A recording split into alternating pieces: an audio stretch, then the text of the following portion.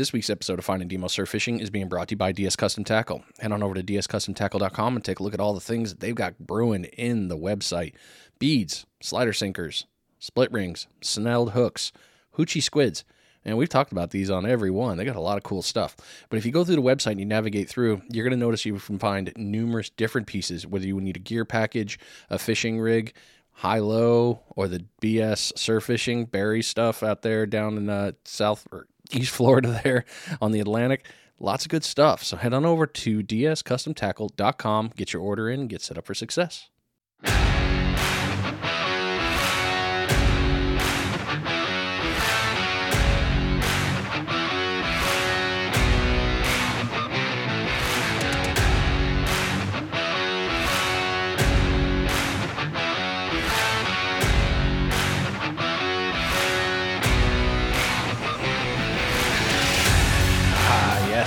New week, new episode, good stuff coming your way. Hope that everything is going well wherever you are and whatever you're doing. I know it's still winter when this one's coming out, so possibly at the beach, maybe. That'd be cool. Lots of fish are still getting caught, lots of limits actually here in our area. Well, this week we are traveling up north and we are heading to the South Carolina region. We're heading towards Beaufort, South Carolina. And it's kind of funny that this next guest coming on is out of Beaufort, because we were talking pre-show about, I'm like, where are you? And he said, Beaufort. All I could think is, you're right by Parris Island, home of the Marine Corps for training. Even if you're a West Coastie, whatever, I won't judge you too hard. But it's good stuff right there. South Carolina, we've had numerous episodes out of there talking about how good the fishery is. And, I mean, you can't get much better. But this time, we're taking it a step up. Yeah, we're going a little bit of surf, but we're going heavy land-based shark fishing. This week, we are talking with the Salty Savage Experience, Eli Glisson. You can find him on Facebook and TikTok. If you go look up the Salty Savage Experience on Facebook, you'll pop right up. I'll also have it hyperlinked back in the description of the episode. And also with a TikTok, I'll have that link back in there. So without further ado, I've been excited for this. Let's get it on. Eli, welcome to the show, brother. What's going on, Brian? It's good to be here, man. Looking forward to talking to you about a little bit of shark fishing action. And just really excited to be here, man. Like you said, it's winter time and it's cold, and I haven't got to fish in the last couple months. And I'm just really looking forward to the springtime, man. And this is going to be a good little relief. Kick the wintertime blues. Oh yeah, that's springtime, man. It mean that run, the change in the water temperature, all the fish coming back. It's like rebirth and happiness. So okay, everything else doesn't matter. You need me, I'll be at the beach. Yeah, pretty much, exactly, man. It's like my Christmas. Basically the end of March, I'm like, okay, here we go. Everything's good. I'm like just excited. Life's better. It's like you got sunshine, sharks, and salt. You know, the 3 S's, and you're good. I like that. The 3 S's. I'm gonna have to remember that one, man. Oh, dang. All right. So I got to jump right in here. We're gonna bring up a picture before we even discuss questions here. Okay. If you guys go on Facebook and you open up his page, if you look at the images, probably top row and the second picture is a giant hammer. That's a big shark. Oh yeah, man. I've got a couple big hammers under my belt, which is an honor in itself. Are you talking about the one I think you're talking about where I'm holding him up by his head and in the water and I got my arm flexed up? Yeah, I'm flexing with that. Yeah, that was a story that I'll never forget, man. That was a 14-foot flat hammerhead right out of Melbourne, Florida. I was fishing with my good buddy Jake Barker. He runs No Name Shark Charters. And this was, I think it was 2018, basically right when land-based shark fishing started really taking off. It was like the year between 2018 and 2020 when a bunch of big hammers were getting caught.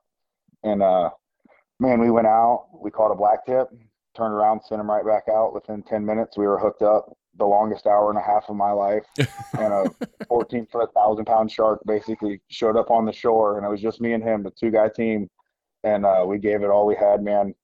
And what we were doing is we were releasing her, and the dude walking down the beach, we were walking her back out. She just gave birth, matter of fact, which was crazy. We were out there releasing her, and next thing you know, we have little sharks hitting our legs, and we look down, and there's all these little baby hammers. So like, oh man, we got to really get her going. My buddy was like, look up at the beach, There's a dude taking pictures. So he's like, get her head up. So I just threw her head up and jumped up, and the dude caught an awesome picture, which was hilarious. And then we let her go, and she swam away, man. Baby sharks, not let go of my mother. Yeah, pretty much. That's basically what we were thinking. We're like, oh shit, this isn't good.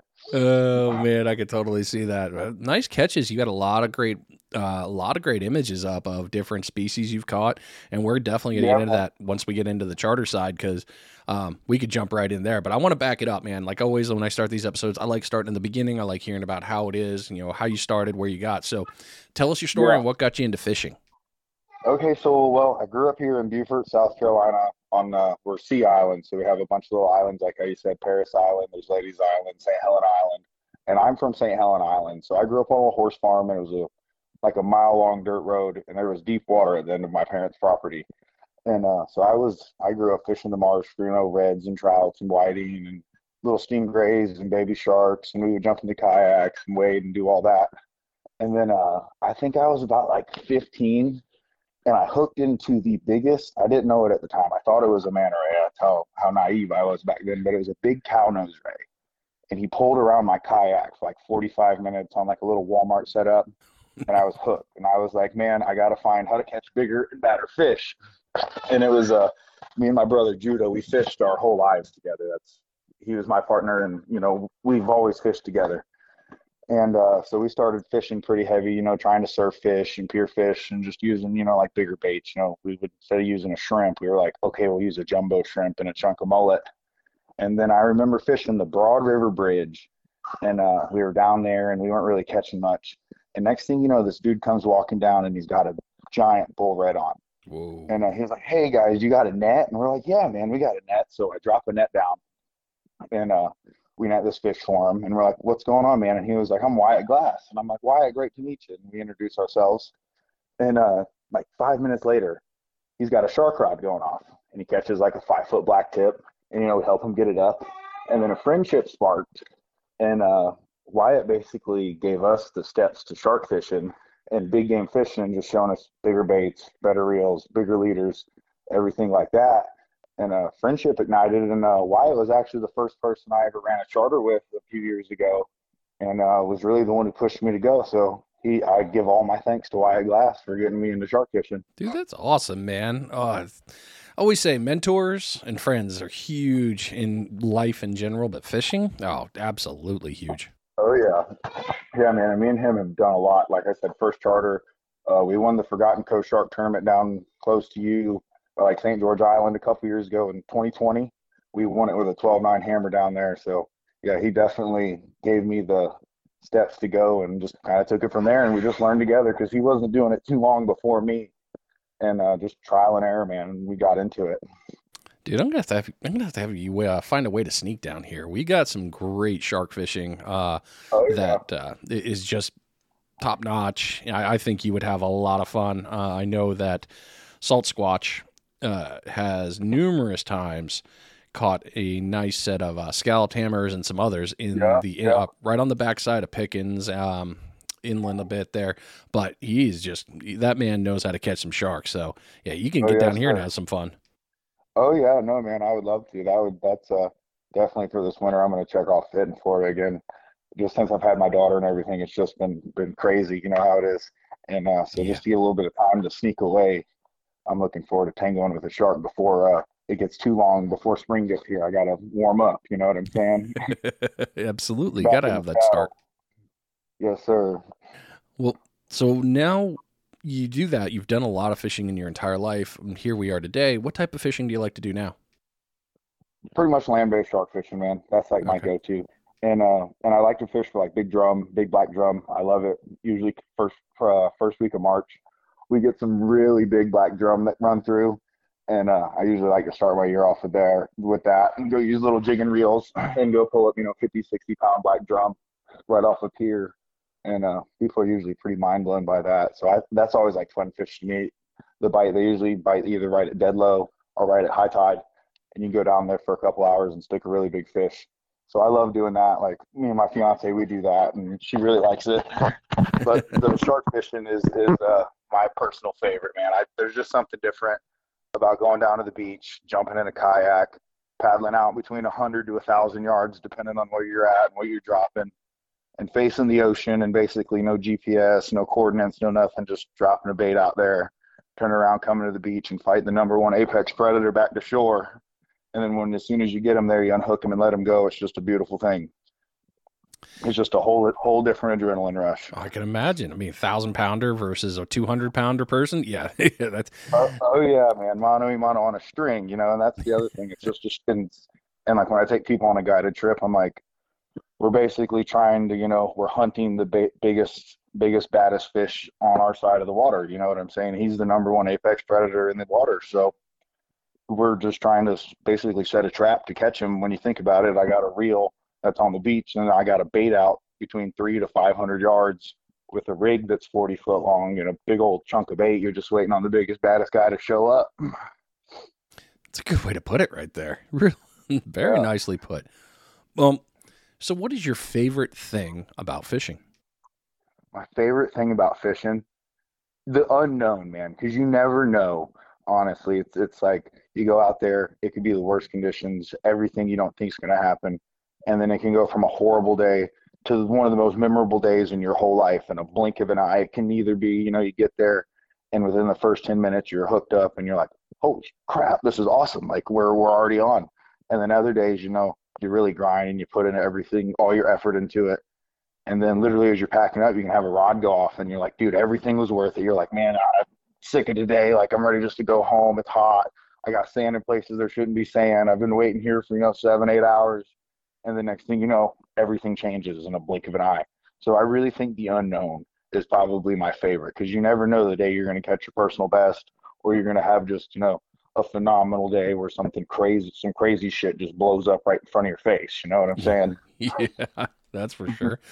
Well, keeping on with the favorites here, I got 2 more favorite questions for you. What is your favorite fish to target? My favorite fish to target? Well, it's going to be, that's tough. Not tough, but I basically love working the whole food chain. You know what I'm saying? I love the process. Sharks are definitely my number one. I'm definitely a shark guy. Like would be like I always would be for the longest. So I'm just a shark fisherman. And then I gradually learned to apply everything else into it. So yeah, for like my local area, it would probably be big lemon sharks on spinning gear would probably be my favorite thing to target in Beaufort. You know what I'm saying? When you get a fish that's 8-9 foot on an 8,500 spin fish or a slammer, and he can pull 150 yards or 150 yards of line at 20 pounds of drag. That's fun. You know what I'm saying? It takes you 30, 40 minutes and it's a battle and you get him up and you're like, sweet, man, I got a fish that's, bigger than me on a spinning rod. Yeah. God, that's insane. Mm-hmm. Well, let's jump right into the good stuff here. I'm actually going to do things a little different. We're going to talk about your guide service, and then we'll go into your knowledge here. So let's talk about the actual business side of this. What got you into guiding? You gave me a little bit there, with Wyatt giving you the education there. Was there any other catalyst that made you go, I want to guide? Okay, so I've worked a bunch of different jobs. I'm a plumber and a guide now, but so I was working in downtown Beaufort as a bouncer and a bartender and a cook. So I was doing a little bit of everything. And I knew everybody, and people were, on my Facebook and stuff like that. And they were always like, oh man, I want to go catch a shark with you. I want to go catch a shark with you. And in 2020, when Corona hit, the lockdown hit, I had a lot of free time, man. And I really dialed on. And I caught 167 sharks in the span of the summer, all over 5 foot. Ooh, dang, man. And, that was the same year that we won the Forgotten Coast Shark Tournament, with the 12-9 hammer being the biggest. And majority of that was solo. I would say 100 of those sharks I was completely solo, just me. And it was a crazy year, man. And so my buddy Wyatt, he started his business as an oil and grease cleaning solutions guy, which I'm super proud of him. He's built a huge business that's going all over the Southeast. And he was like, dude, everybody's always like, they want to go shark fishing with you. See what you got to do to become a guide. And he was like, charge these guys, because we did a couple like charters, just people that we would meet and be like, oh, we really want to do this, we'll pay you to go. And we'd be like, yeah, sure, cool, let's go. And we just were kind of like winging it. And he was like, no, you need to figure out what to do to make it like legitimate and really go. And so the next day I did, and I made advertising on Facebook, and the same day I was booked the next day, which was awesome. Nice. Yeah, man. Well, that's what got you there. So what comes with going on a guided trip with you? Okay, so when we're going to the beach, so like just say we're going to do, I offer a few different trips. I offer day and nighttime trips. I offer deployment shark based trips, cast outs, pier trips, and then like regular surf fishing trips, just depending on like what the client wants to do.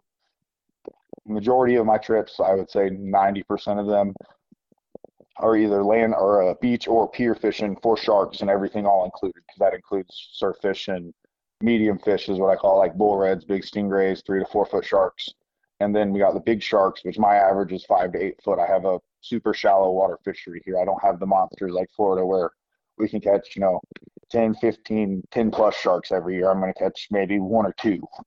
Yeah. And so what I provide everything, all gear, all tackle, bait. I bring a cooler full of waters, all the chairs, a canopy, and we start from the bottom of the food chain and work our way up. So we'll start by fishing for like whiting, stingrays, bluefish, sail cats. We'll get some pompano. We have a undiscovered pompano fishery around here, but it's nothing crazy. We don't get very big pompano, but we'll catch pompano, which is pretty cool.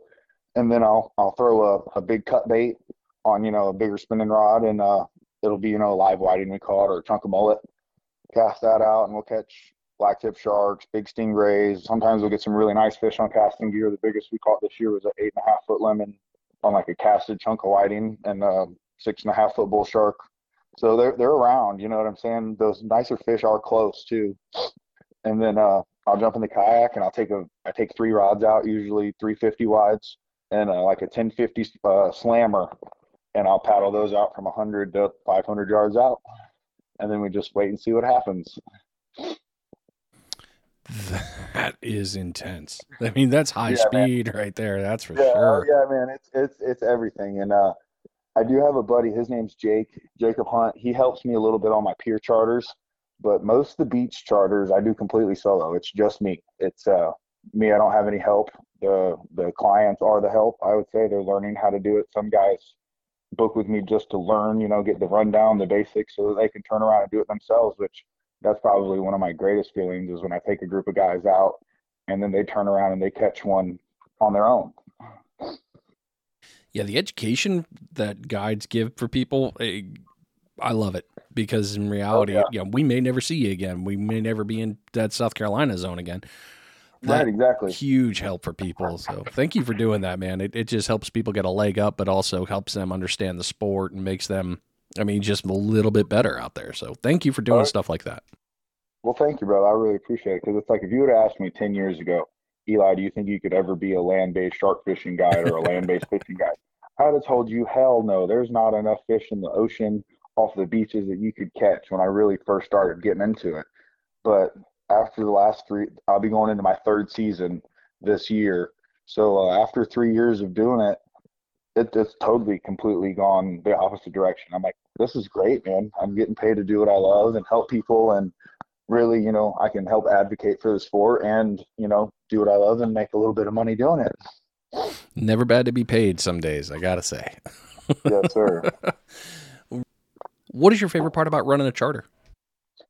Honestly, man, my favorite is seeing the people light up their face when, like, I've never thought I could be so excited about seeing, a 5-6 foot shark before. Like we catch a 5 foot blacktip. And to me, that's, that's basically average. I compare a lot of it to like deer hunting, where like, it's like a doe, you know what I'm saying? A 5 foot blacktip is, and then you get like a 6 or 7 foot lemon shark, and it's like a little 6-point buck. And basically every foot's like a size comparison for like deer antlers, is basically how I kind of pointed out to people. And so, but their face when they catch their first 5 foot shark or bigger shark than that, you know what I'm saying? Yeah. Like I've had clients, I took this one guy out, he was a drill instructor, and his first fish ever, he never caught a fish. He's only been fishing one time before that.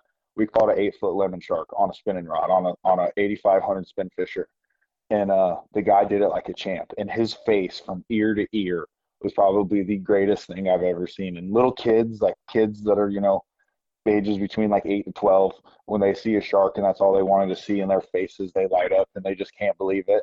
It's just the greatest feeling, because it's a memory that's going to stick with them forever, and that it is it's timeless. They'll never forget that. They'll be 80 years old and talk about the time they caught a shark with Eli, the salty savage. Yeah, buddy, that's that good stuff right there. That's good, man. It just gives you like butterflies, like you just like warm, happy feeling. it's like that's what I live for. That's what I like to see. Yep, outstanding. How is running a charter different than your normal fishing day? A few less beers. Well, no beers on a charter, but that's I pretty much, man, that's what I've learned is I've always fished hard, even when I'm not on a guide. I might yak a couple less baits if I'm fishing for myself, but when I'm on a guided trip, it's we're getting it done.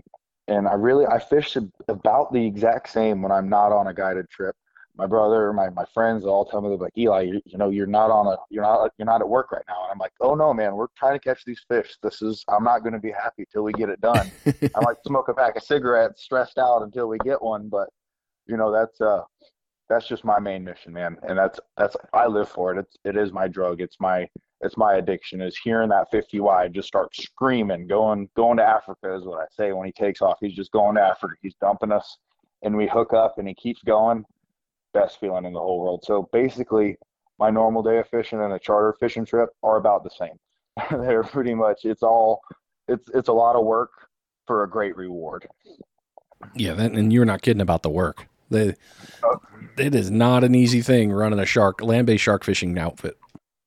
No. I'm probably pulling 300 pounds of gear, a canopy, enough chairs for everybody, a cooler full of, a 50 quart cooler full of water, another 50 quart cooler full of bait, and 8 rod. I usually run about 8 rods out from, bait rods all the way to the big rigs, kayak, paddle, everything. Yeah. So, and then we walk, and that's the other thing. I walk pretty far, man. So I can even run trips in the daytime. I just avoid all swimmers, and basically I'll take people on a mile walk, and they'll be like, do you want any help carrying anything? I'm like, nope, this is what you paid me for.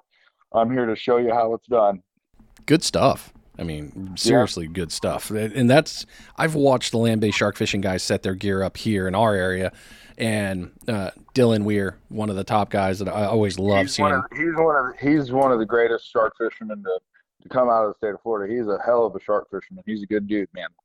Dylan I've watched him and his team, they take all that gear, and I'm just like, man, you want help? I'm like, no, we know what we're doing. I'm like, oh, I know you know. I mean, that's just a trailer full of equipment. So y'all don't have the easy luxury of a surf fishing cart and a couple of rods. No, I got it rigged up. My surf fishing cart, I call it the train, man, because I'll have the cart, and then attached to my cart, because it's, like I said, it's usually just me. I don't have a team that can go with me basically anytime. So I rigged the kayak to the cart, loaded down the kayak with a bunch of gear, and then the cart's loaded down with a bunch of gear, and then walked that a mile down. It's always like a big choo-choo train. I got an 11.5-foot Percepco Tribe bright orange kayak, so you can't miss me. You know what I'm saying?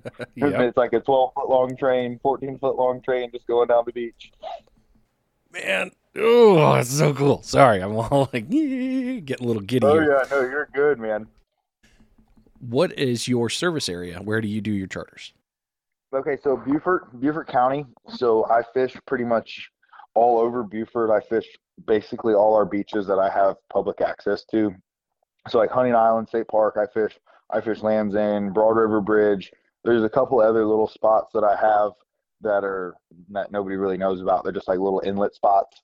And but basically the north end of Broad River, because Hilton Head Island, I wish I could legally fish over there because it has some of the best shark fish in the world, but you can't surf fish there from April to September, and there's no shark fishing at all allowed.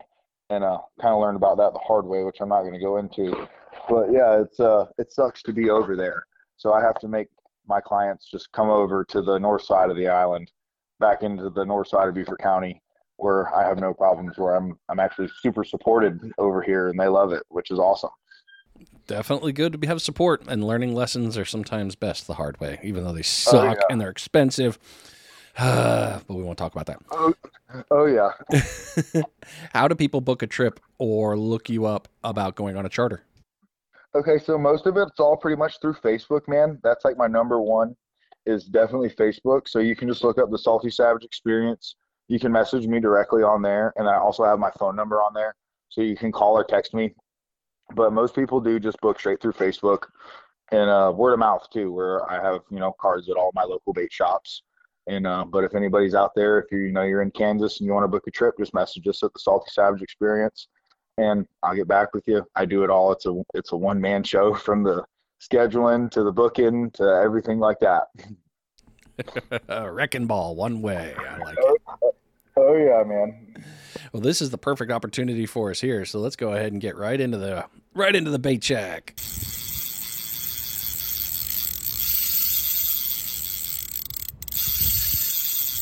It is 25 minutes into the show. This is your first bait check. So bring that line in. Make sure it's got plenty of bait still on it. If it doesn't, get it refit on there. Get it back out. Maybe you need to change directions if you haven't caught yet. Or hopefully you've already caught a limit in this 25 minutes and you're on your way home. A super win. This bait check is being brought to you by The Sinker Guy. Head on over to thesinkerguy.com and take a look at all the stuff that Chip's got going on in the Sinker Guy garage.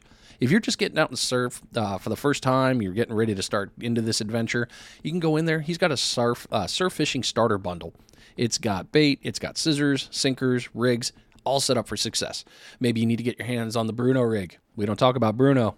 That's the important piece. He's got them. The ever helpful and loving, well, I've said it so many times, I love this rig, the Mortician rig. He's got them and he's got the extra snoods.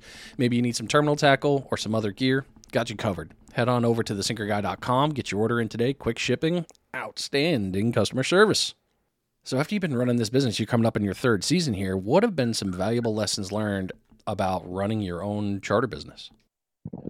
Okay, so what I've learned is you got to just forewarn people that everything in life isn't guaranteed. Like, people try to come in with high expectations of, oh, we're going to catch a 12-foot hammerhead. And I hate to say oh, I have to give you a reality check, but it's like, no, those fish are few and far between. And guys that you see on Instagram and Facebook and everything that catch those consistently have put in thousands and thousands of hours. So I always just break down to people I know we have really good odds. Nothing's guaranteed. I'm not God. We have about 8 out of 10 odds to land a big shark.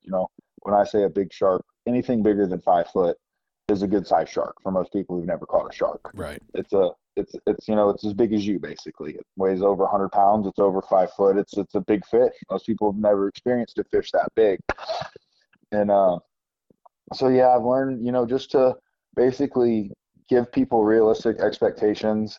I learned, I had to learn to basically have a deposit made down because I had one guy try to screw me over. I don't need to get all into that, but just basically that not every person is going to be great. Majority of my customers are. 98% of all my customers have been completely awesome, but there's always going to be that 2% in anything, you know what I'm saying? Yeah. That just aren't happy. So it's just basically, and never leaving mad, I would have to say. Never getting too frustrated with somebody, just being able to talk to people and just have them have a realistic expectation of what's going to happen for the day. It's the one bad thing about social media, I think, man. I mean, it gets so glamour. I mean, it's like the YouTubers, they're out there, oh, you're catching fish. Yeah, but if you look at the daylight or something like that, I mean, you can see it. They've been out there 12 hours. Maybe it's their second day. Right. Maybe it's exactly. This. It's such a challenge. So yeah, good job on bringing people back to reality on that. I mean, setting the real expectations of, look, I'm gonna make it happen. But right, I'm gonna do everything in my power to try to put you on good fish. Yeah. But and just as every fisherman knows, some days you can do everything up and beyond, and the fish are just not going to cooperate. We might have had a good day. We might have caught 15 whiting and a couple of 3-foot sharks, and we caught one big stingray or something like that. But we never got a big shark rod to go off. But at least what I've learned is when you give a client the opportunity to say, hey, I know you really wanted to target a big fish. I'll give you a little bit of a discount. I'll give you a break on either this trip or you can book another trip and I'll give you a discounted rate.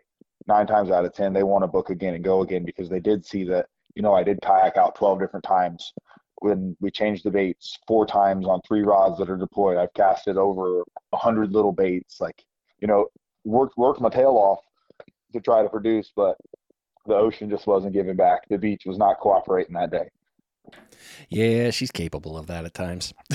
She is, man. She really is. And, as a guide, that's my whole mission. It's I'm not just trying to take you out there, have a shit day, and take your money. No, I want you to have a memorable experience. I want you to take something from it and learn. And, that's the whole goal, is to catch a big shark. but sometimes it just doesn't happen and there's nothing I can do about it. You know what I'm saying? It's like it's not like it's impossible, but if the shark's there, I always tell people if it's going to happen, it can happen within the first 20 minutes, or it could literally be in 6 hours, 7 hours when we're wrapping up. And, we could be getting a run right then, and then we have a crazy day and we hook into 3, 4 sharks right at the very end.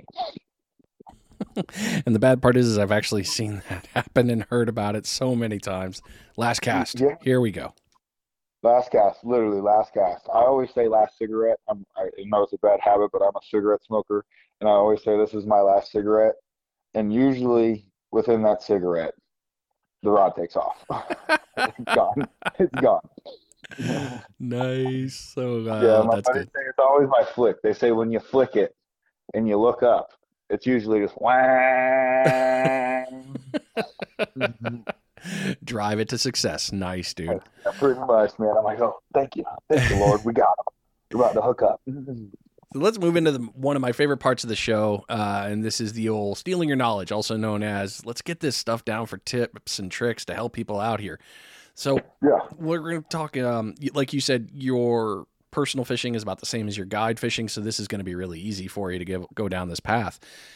So when you're going to go out, hey, I'm going to go fishing today, how do you plan your fishing trip?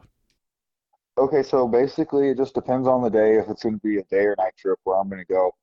Just say it's just a normal, it's going to be like a Saturday trip. I'm just going to see I'm going to check Magic Seaweed, old Magic Seaweed, see what the wind's doing and what the surf's looking like. And then I'm going to pick my spot, and it's usually I do a lot of scouting just to see where the fish are biting and stuff. Just move spots a lot. But I'll just go ahead. I get everything ready the night before, I'll make 4 or 5 rigs for the big deployment rigs, depending on how many reels I'm going per reel, and get everything set up. On the way to my spot, there's my favorite tackle shop, probably the best one in South Carolina, Tight Lines Bait and Tackle with Leon Allen.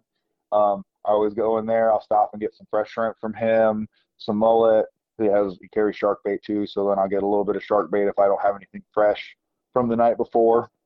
Head on down to the beach, and I'm from here, so I've fished almost every possible inch of the islands that I fish on. So I usually know where they're going to be. So I have my favorite spots that I go to. So then take my hike to my spot, man, set everything up, start fishing from the bottom. We'll throw out some shrimp rods out. I call them little bait rods. I always throw like shrimp or a little piece of blue crab or cut mullet or something. Toss those out, toss out the bigger surf rods, get the kayak reel set up, jump in my kayak, paddle 3 baits out. And I always, I like to hit every depth of the beach is what I say. So I'll start at, I'll paddle one 100 yards, then I'll paddle one 300 yards, and then 500 yards. And then I'll have a couple baits casted in between. And then, I have like for the pompano, I'll do a real short casted little bait rod where it's right off the first breaker. And then I'll throw one long, same thing just in the first, second, or third guts. But for me, it's a real slow, shallow drop off here. So I can be 1,000 yards off the beach, brother, and I'm still in like 13, 14 foot of water. It's really, really a gradual drop off here. It kind of sucks. So I don't have too many guts, but I do know where like some pockets are from just exploring in the kayak and just fishing all over. I do know where some deeper guts are. So I'll throw in there and just see what I can do. Yeah, that Long Beach stuff really does mess with fishing. And it does. And the water here is pretty dirty. It's like we have so many oysters and so much pluff mud. It's like it's the marsh quicksand that our water is not even blue. It's like that dirty green. So if I can see more than a foot down, that is great visibility. Like I can usually put my hand in the water and I can't see it. Yeah, you do have that a little, but I mean, where you're at, you got that whole out inlet right there. So you got the inflow and the outflow. You got you're getting beat up no matter what you do there. No matter what. Big tide. See, it's shallow water. We have a 6 foot. It's usually a 6.5 foot to 7 foot tide here, and then we get big king tides at the new moon and the full moon where they're over 10 foot. So like when I'm on the beach, like just say I usually like to start my day at low tide. It's probably my favorite time to start. So then I get more water and get more, farther out basically. I'll lose 100 yards of beach, no problem, in a whole tide cycle in 6 hours. Yeah, y'all got that weird stuff over there in the Atlantic. It messes me up, and I've said this on other episodes. Man. It's so weird. It's like, oh, all right, hold on, let me walk it down. And then the Right, tide literally, switch, yeah. and you're like running back so you don't And get you completely literally, it's like swamped. as soon as you get, and basically how I feel, because I'll have 8 rods out, it's basically by the time I've just moved them all, I'm moving them again. But usually and I'm hoping I just get hooked up in the moving process is basically how I look at it. And sometimes I'll have clients, they'll be like, should we move the rods? And I'm like, just leave them. We're 15 yards off the beach. If someone doesn't want to walk around us, I'm just going to tell them walk around us. Like, I'm not moving these again. I need a second. I just moved them twice in a matter of an hour. You just need a second. Oh, I get that.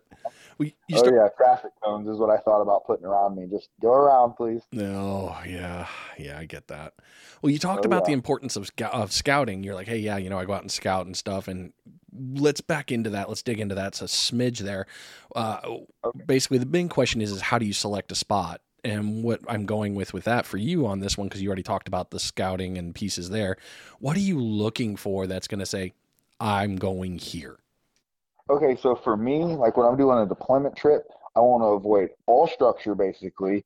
Anything that's off the beach, like I want to open, clear, sandy, flat bottom, basically, along where the fish between two inlets is basically how where I fish, like off the beach. Because those fish to start travel from one inlet to the other, they're gonna hit that coastline. And because all those, and we have a bunch of bait fish, and because it's so shallow, those bait fish push real close, man. Like in the beginning of the spring, we have a mullet run pretty similar to you guys, and we get pogies all up and along the beach. So there'll be 1,000 pelicans diving. There'll be seagulls everywhere. There'll be sharks busting. There'll be all kinds of fish just feeding and eating, dolphins everywhere. And it's perfect. It's like game on. But I look for like basically for me, a place where there's no structure for like a open beach day. For like the pier days, I go to the deeper water, all up onto the pylons, all into the structure and looking for bigger fish like that. And then I do like also like the little shelves. I do have a couple spots here where you can go out and you paddle out like 100 yards and you go from, let's just say 5 foot of water to 40 foot of water, basically in a matter of a second. And they're just super deep, heavy current channels where you have to use a ton of weight. Like I'll be using a 32-ounce spider weight to hold, but it's worth it. You know what I'm saying? So, but most of the time I'm just looking for somewhere that's clear, where there's not a lot of structure on the bottom, so I don't get cut off, because it does suck when you paddled out a bait 500 yards.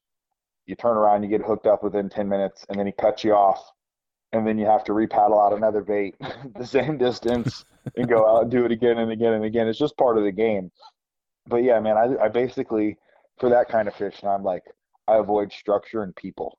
I look for spots too where like I usually look about it, or like, okay, where are the people not going to go? And I always make the joke that we take a walk long enough that only dog walkers and shark tooth hunters are going to make this trek. That's it. Nobody else is going to come here for a family day on the beach. Good stuff. Okay. That's a lot of good Yeah, info. I just stay away from the crowds, man. And that's a really like that was like the thing that I really learned just over time. As soon as you get away from people that are all splashing and playing in the water, which you shouldn't do that regardless, because I don't want my kids swimming next to fish hooks and everything like that either. But when you go away from civilization, the fish are there. It's uninhabited. There's nobody splashing in the water. There's no one disturbing their ecosystem. So they're just gravitating towards there, is basically how I feel about it. It makes sense. I mean, it's a good point. It's a good point of view reference right there. So, yeah, Yeah. totally understand that. Moving in with this now, let's talk about the gear here. So, what type Okay. of rigs and leaders, sinkers? Let's talk about all that support equipment. Run it however you want there. I'll follow you in. But what are you using? Okay. So I really like the Akuma Makara 50 wides. I'm a firm believer that you can land almost any fish in the ocean on a 50 wide. So what I do is I run a little bit different than most land-based shark fishing guys. I run complete and solid braid. I run straight 150 pound or 200 pound Power Pro, all braid. I got a 50 wide Akuma Makara that I slap full of 200 pound. I get 1,000 yards on the dot, and then I have a 50 wide narrow that I run, and I get 900 yards on that. And then I have an older international, a 50 international, and I put 150 pound on that, and I get like 1,100 yards on that. And like I said, I don't really kayak those farther than 1,000 yards. So if you have 500 yards left on your reel, if a fish goes 5 football fields, that's a really big fish. Yeah. And so then for the leaders, what I do is I make majority of them. I do get some from my buddy Blake at Hillbillies Guide Service. Shout out to him. He sends me rattle rigs, and they definitely did help me out a lot this season. I caught a 10-foot hammer on one, the second hammer we ever got out of Beaufort, and the first one by myself that I caught, and that was awesome.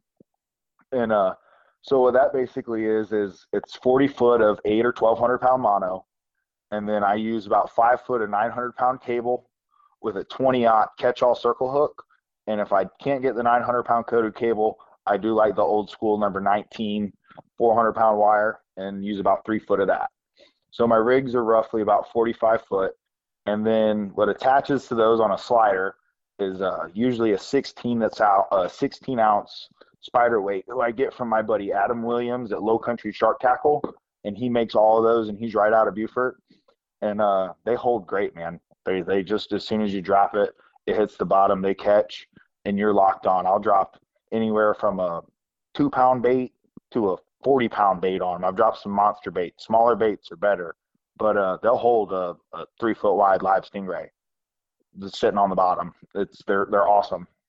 And then for the smaller setups, sometimes I cheat and I drop the spinning rods 100 yards off the beach in the kayak. So when I do that, I'll make a miniature version of those. I'll use a 20-foot leader, a 400-pound mono, and then I'll use either number 19 wire again or 600-pound cable, a 12-aught Eagle Claw circle hook. And I also use from Jeremy Evans. He'll send me some rigs, the longest cast HD shark rigs, and they are by far the best casting rig I've ever used. They're 250-pound mono with like a foot of 280-pound cable with an 8-aught Gamakatsu, and those things fly, man. If you get one of the Sinker guys 6-ounce Sputniks, those things launch, and those were great. I caught some good fish on those. And I told Jeremy, I said, the only thing I don't like about them is the 7-foot leader, and I hooked too big a fish on him. He's like, dude, if you guys fight them right, they'll work. And they sure enough did.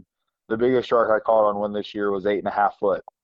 So they definitely work. A bunch of black tips, bull reds, all that. So those are what I normally run for like the shark and bigger fishing off the beach.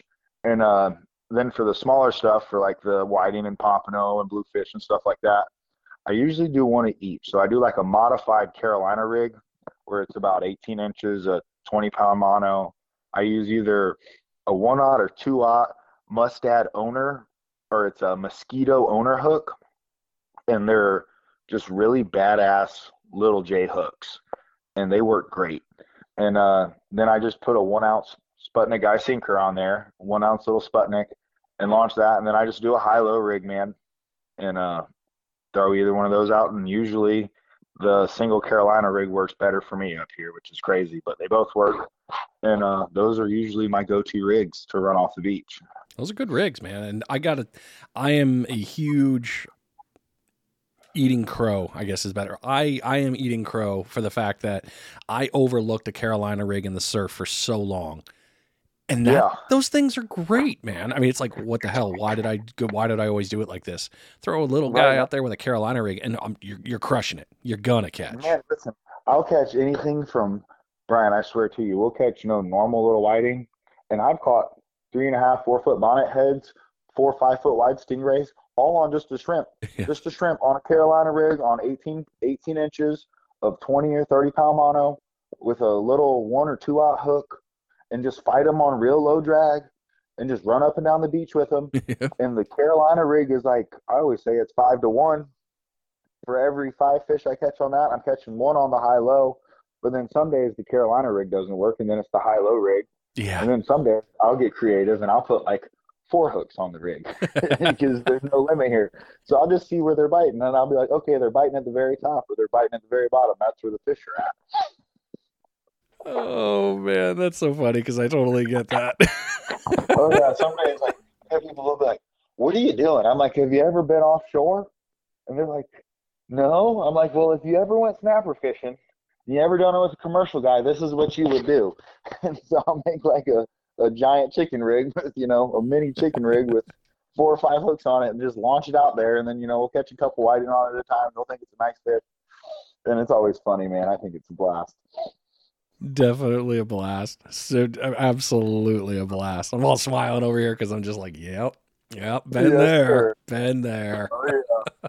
Just I feel like that's like always like my last resort. I'm like, come on, God, one little bit of everything. I got a piece of shrimp, a little piece of whiting, a piece of blue crab, and then I got a little piece of squid on there. Man, me and squid don't get along. Every time I've used anything squid related, I always catch a ray. Always. See, now I purposely fish for stingrays. Yep. Yeah, I get that.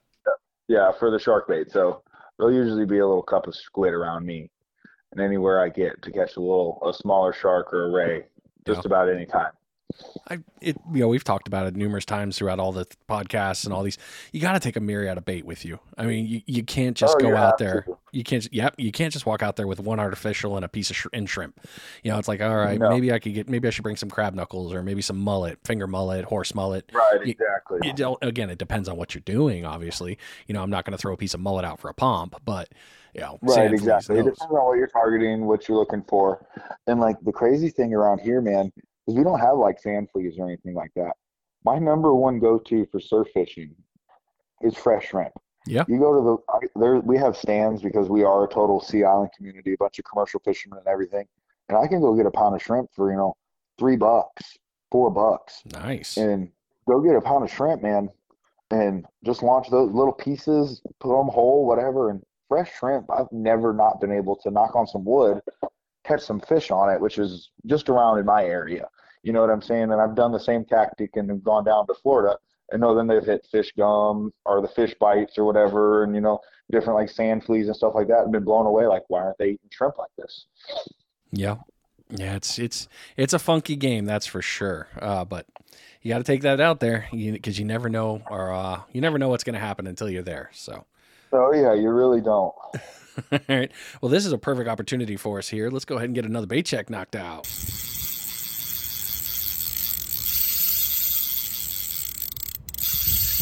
It is your second bait check of the episode. Hopefully, you've caught a bunch of fish, and we were just talking about bait, so maybe you have to switch it up, change it out.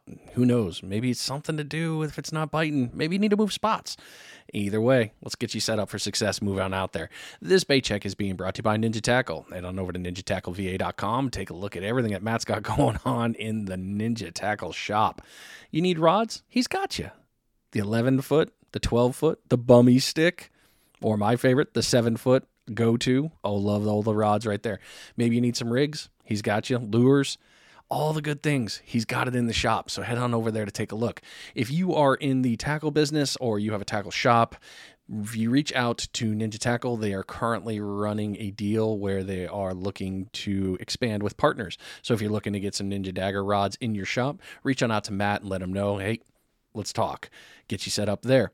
Or if you're into firearms and you're looking at optics or any kind of firearms accessories, why, yes, they have that. Ninja Tactical. Go on in there, take a look at ninjatackleva.com. So when you're going to somewhere new, and I know that, for you, you're surrounded by, being on the island there, you've got some decent areas to play with. You got, St. Helena to the north, and then you got Hilton Head to the south. But you've got so much beachfront property that you can go to and fish, which is great in the South Carolina region. Well, there, I'm going to stop you right there. Okay. Because it's a little bit tougher than you would expect in my area. In Beaufort, we have so much private islands. Like Fripp Island is private. Harbor Island is private. And then you go over to Hilton Head, and a lot of those places, like the only place that's not, like you have like Sea Pines, you have like Palmetto Bluff. Most of these people, like if you look on Google Maps, you'd be like, holy crap, they have so much beach to fish. Okay, you have a lot of beach to fish, but only certain places you can fish. Like for me, being a shark guy, I'd love to be able to shark fish more at night. I can only get onto the state park from 6 a.m. to 9 p.m. You know what I'm saying? I can fish there at night. I can't get onto Fripp Island because I'm not allowed to have a guide service over there, or if I don't have a pass called in, I can't do the same thing. Same thing with like Harbor Island. And then we have like a beach called Land's End Beach, and the beach is maybe a strip of beach about a quarter mile long, and you literally fish in the woods, which it's an awesome spot. And I've caught a lot of fish there. It's just it's like a funky place. I always say you're fishing in the jungle, but at high tide, there's no beach left. And that's the only time you can fish because it goes out for about 300 yards. It's between 5 to 6 foot of water, and it drops off to 30 foot. But at low tide, it's only 2.5 foot of water, and you can't pull the fish off that 100-yard drop off. It's insane. So there is spots you can fish, but a lot of them, and then like there's another couple public spots. They're so shallow and full of oysters, you can't even throw a rig out there, man, without losing it. You lose every other fish and every other rig. Wow, I didn't realize it had gotten that tight. Yeah, man. So yeah, like it's like you can't just go out to like all these little spots that you used to be able to where they weren't private. That it's basically you have to either have a pass to get out there or a connection to know somebody to get there. And it's all on a time scale basically. So it's crazy. Like it is a pretty tough fishery. And like, yeah, I can go to this pier. It's called the Broad River Pier, but it's 5 miles inland. But the thing that's crazy is it's basically a mini ocean. It's a 2.5 mile wide river, and it's what splits Paris Island and Hilton Head. So I know you've seen the river, Yeah. and like Kobe swim up there, tarpon, jacks, monster sharks, big black drum, bull reds, everything swim up there. And that's like where I offer the other extent of my services. So I'm not just all beachfront. I fish in the ocean river is basically what it is, the Broad River, and it's at the end of the pier. It's almost 50 foot deep. So it's insane to think that like off my beach, it doesn't get any deeper than 15 foot, but I can travel a few miles inland and it's a literal trench that's just trenched through and it's 50 foot of water and 40 foot at low tide. Man, that's a serious flow. Yeah, man, it is. It's crazy. And like you can't like you drop down to hit the bottom just to fish for smaller fish. You're using 6 to 8 ounces of lead. Like for drum, I dropped 12 ounces of lead. For sharks, I dropped like 24 ounces. So yeah, and we have some nasty currents. That's like our number one like clause on all our beaches. Our rip currents are nasty through here, man. Just they'll suck you up and you'll be gone. You'll be down the beach 300 yards. I've had kayaking trips where I think I'm doing great, and I look back, there ain't nobody there. Where the hell am I, man? You get stuck in a rip current, and you're still 150 yards off the beach, but you've gone 320 yards down the beach the other way. So you got to angle yourself. Like I've just learned over time, like you figure out what way the current's ripping, and then you angle your direction of where you're going to go to drop, and you just have to basically time it. Yeah. Okay. Makes sense. Yeah.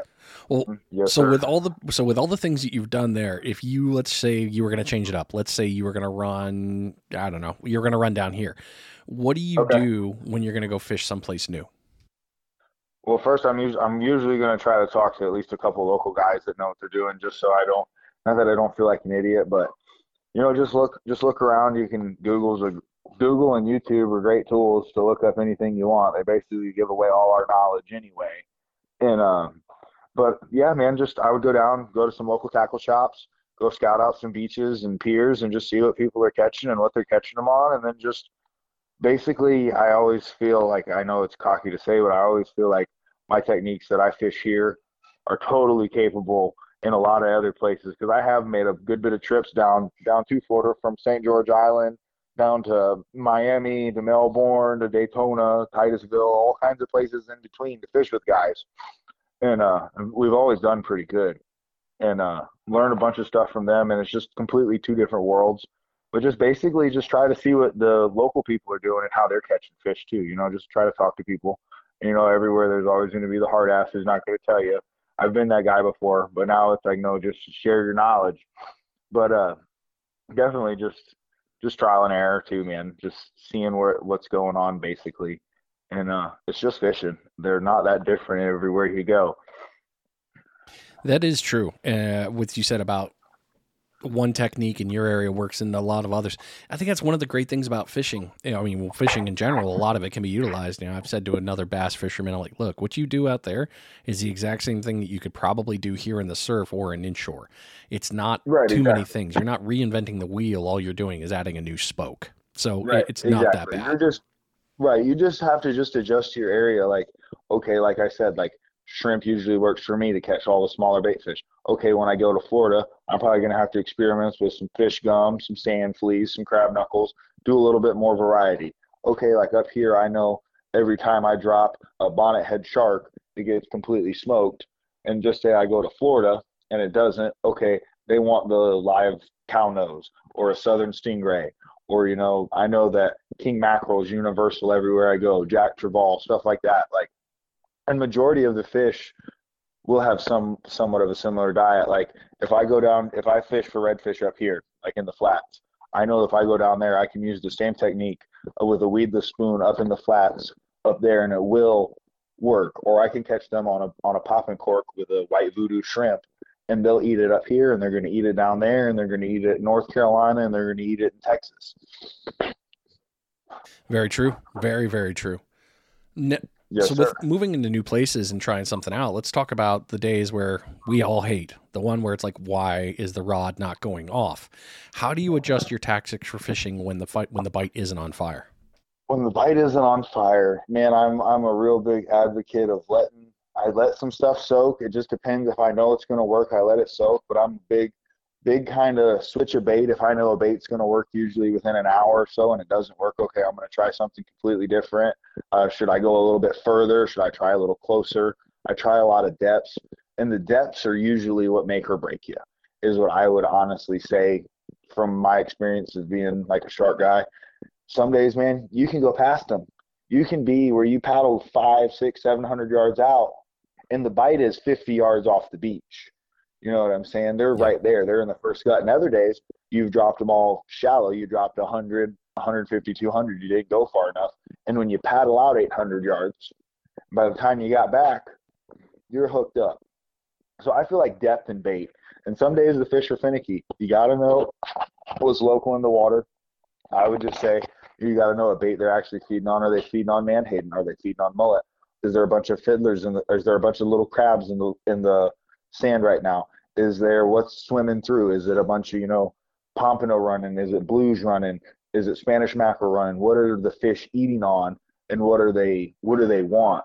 Because it's like some days there's so much live bait out in the water, a little dead bait's not going to work. You have to catch a live bait to get a hit. You know what I'm saying? Yeah, makes sense. So I feel like whatever's local. I feel like if you bring fresh is always better. So it's like, if I know in my head, I always like to have some fresh bait like that I caught the night before. I have like an offshore guy bring to me, the day before, 2 days before, whatever. But if you can just get one fish, like just say you've been fishing all day and you can't catch nothing, you catch a whiting, cut them up. You'll probably catch something on the whiting. If the mullet weren't the frozen mullet and menhaden, and all the frozen bait didn't work, fresh is usually the best bet. I would always say fresh bait is the key factor too. Yeah, good call. Real good call right there. Definitely. You've been different places. You mentioned it. You've been to different islands. You've been to Florida. You've been over to the Carolinas. How is fishing different in your area than the others that you've noticed? I would have to say how shallow and dirty the water is, and the currents, man. I know you guys have some, like, I know on your side of the Gulf, it's like, it always reminds me of like a pond or a lake over there. I know you guys get some waves and stuff like that, but it's a total lake.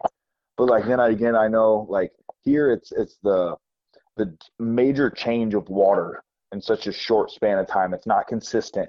It goes from, like I said, you'll get into the inlet and it'll be a 50-foot drop off, and you were just in 14 foot of water, 15 foot of water, and that's going to go out for miles. So I feel like what makes it difficult here is that there isn't a lot of public access to fish different places, and the way that the tides are, where when you got a 6-foot tide and it takes 100 to 150 yards of your beach, and you're literally trying to run away from the water to keep all your stuff dry, it makes it pretty difficult to fish here. Yeah, that's a little bit of a challenge. Yep. Well, good news is you're coming up on the last set of questions here, so we're going to go ahead and knock out our last bait check because it's going to be quick here in the final off.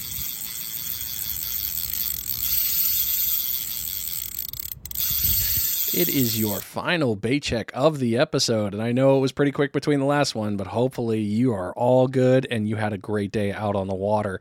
This bait check is being brought to you by the Kids Can Fish Foundation.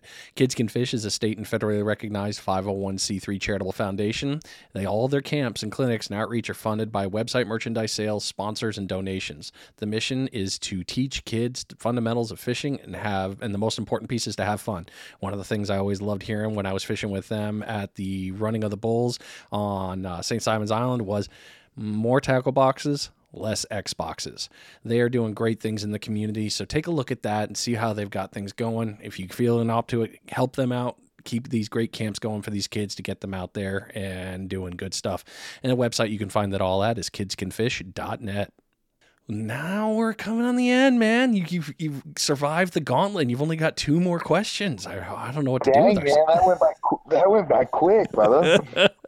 That's actually, I cannot tell you the amount of times after the show that I've talked to people like, dude, that was fast. I'm like, oh, it goes quick. You don't even think about it. It just messes with your head.